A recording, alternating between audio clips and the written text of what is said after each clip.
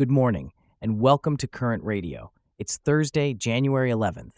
Today we're looking at what to expect in science this year and a new project that uses isotopes to pinpoint the birthplaces of the enslaved. Plus, we delve into why Central American volcanoes are ideal for studying Earth's evolution and catch up on the science stories you might have missed over the holiday period. All this coverage and more, up next. Welcome to Current Radio's Science Station.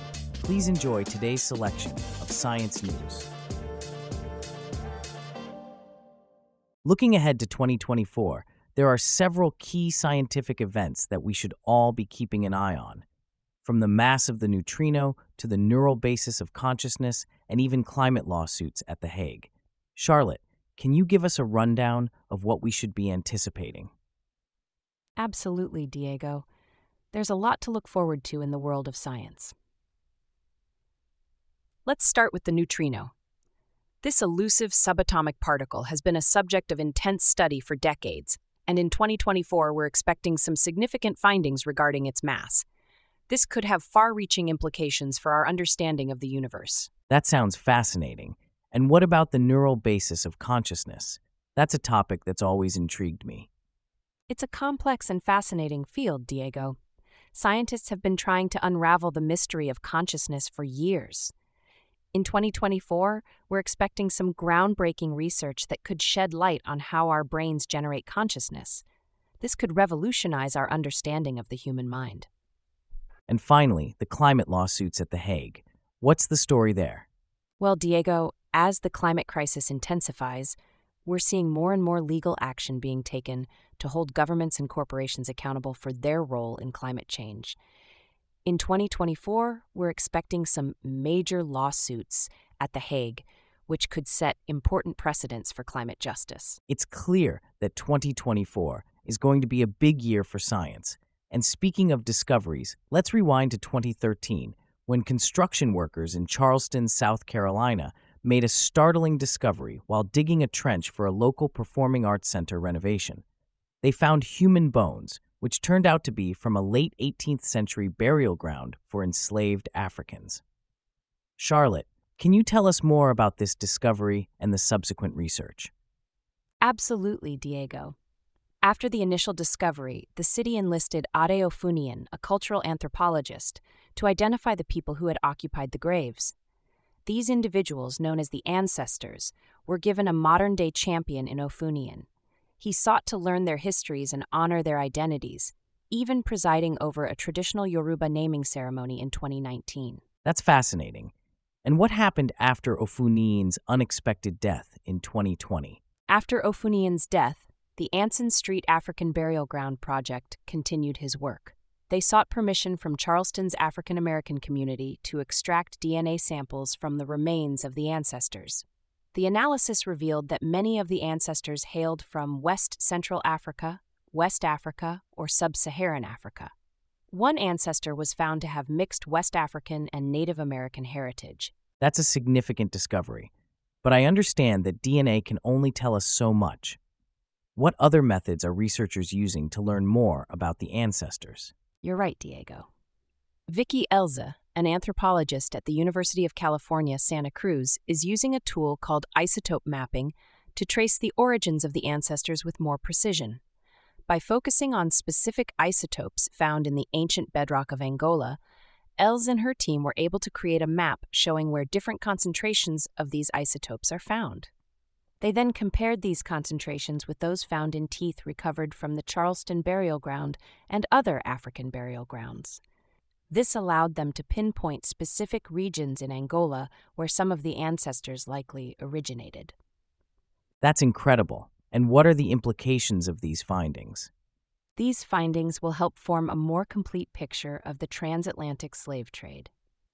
By pairing isotope data with other information like shipping records, researchers will be able to trace a person's likely path from the African interior to an Atlantic port and then to destinations throughout the Americas. This will provide a remarkably precise and personal view of who enslaved individuals really were. A truly remarkable achievement in historical research. And what's next for the Anson Street African Burial Ground project? The project continues to work toward Ophanian's vision. An artist will create bronze casts of the hands of 36 Charleston residents who roughly match the ancestors' heritage, sexes, and ages at death. These will be placed atop a fountain at the site where the ancestors were reinterred. The basin of the fountain will incorporate soil from other nearby African American burial grounds. It's a beautiful tribute to the ancestors and a symbol of unity for the community. A fitting tribute indeed. And speaking of unique natural phenomena, let's shift our focus to Central America, a region known for its rich biodiversity and also a geological paradise. The volcanic arc extending from Mexico to Costa Rica is a unique natural laboratory for studying Earth's evolution. Charlotte, can you tell us more about this? Absolutely, Diego.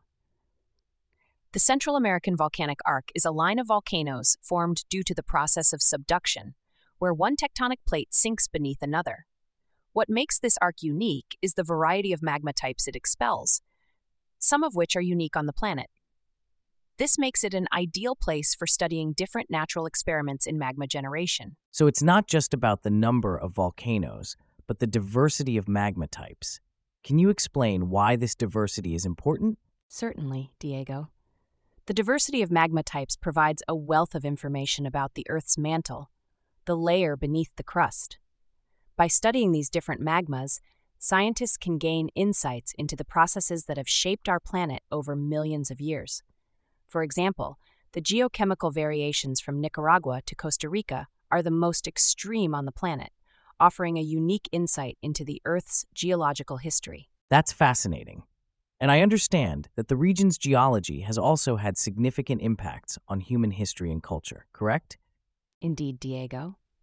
The volcanic activity in Central America has both created fertile lands for agriculture and caused devastating eruptions that have resulted in death and displacement.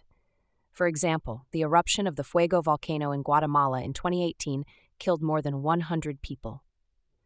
These events underscore the importance of understanding our planet's geological processes, not just for scientific knowledge, but also for disaster prevention and preparedness.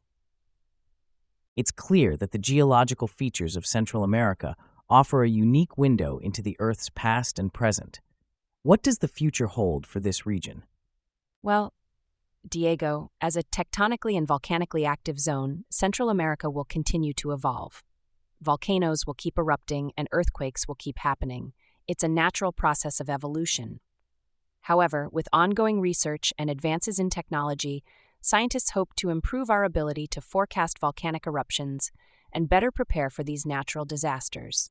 In fact, in 2024, a group of international professionals will test new technologies to study volcanic processes at the Poas volcano in Costa Rica. That's a promising development. It's clear that Central America's geological paradise has much to teach us about our planet's past, present, and future. Now, let's dive into some interesting science stories that have emerged recently, starting with the polar bear fur-inspired sweater story. Charlotte, can you kick things off? Absolutely, Diego. So, scientists have developed a sweater that's inspired by polar bear fur. It's thinner than a down jacket, yet it provides the same level of warmth. This is an excellent example of biomimicry, where we take inspiration from nature to solve human problems. That's fascinating.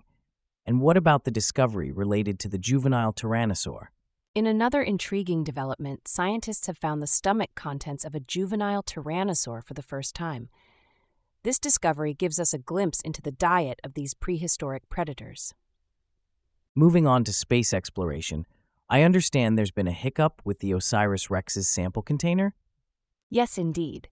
Scientists are struggling to open the sample container from the OSIRIS-REx mission. The first look at the asteroid dust brought to Earth has been full of surprises, and it's proving to be a bit of a head-scratcher. Let's shift gears to academic integrity. I see that 2023 was a record year for retractions. Yes, it's a bit of a sobering statistic. More than 10,000 research papers were retracted in 2023, setting a new record. This highlights the importance of rigorous peer review and research integrity. And finally, let's end on a lighter note. I hear that cats like to play fetch. Yes, they do. But as any cat owner will tell you, it's always on their own terms. A recent study has shown that cats do enjoy a game of fetch, But unlike dogs, they decide when and how the game is played. Well, that's a delightful note to end on. And with that, we wrap up our stories for today. Thanks for sharing these stories, Charlotte, and for tuning in to Current Radio. We'll see you back here tomorrow.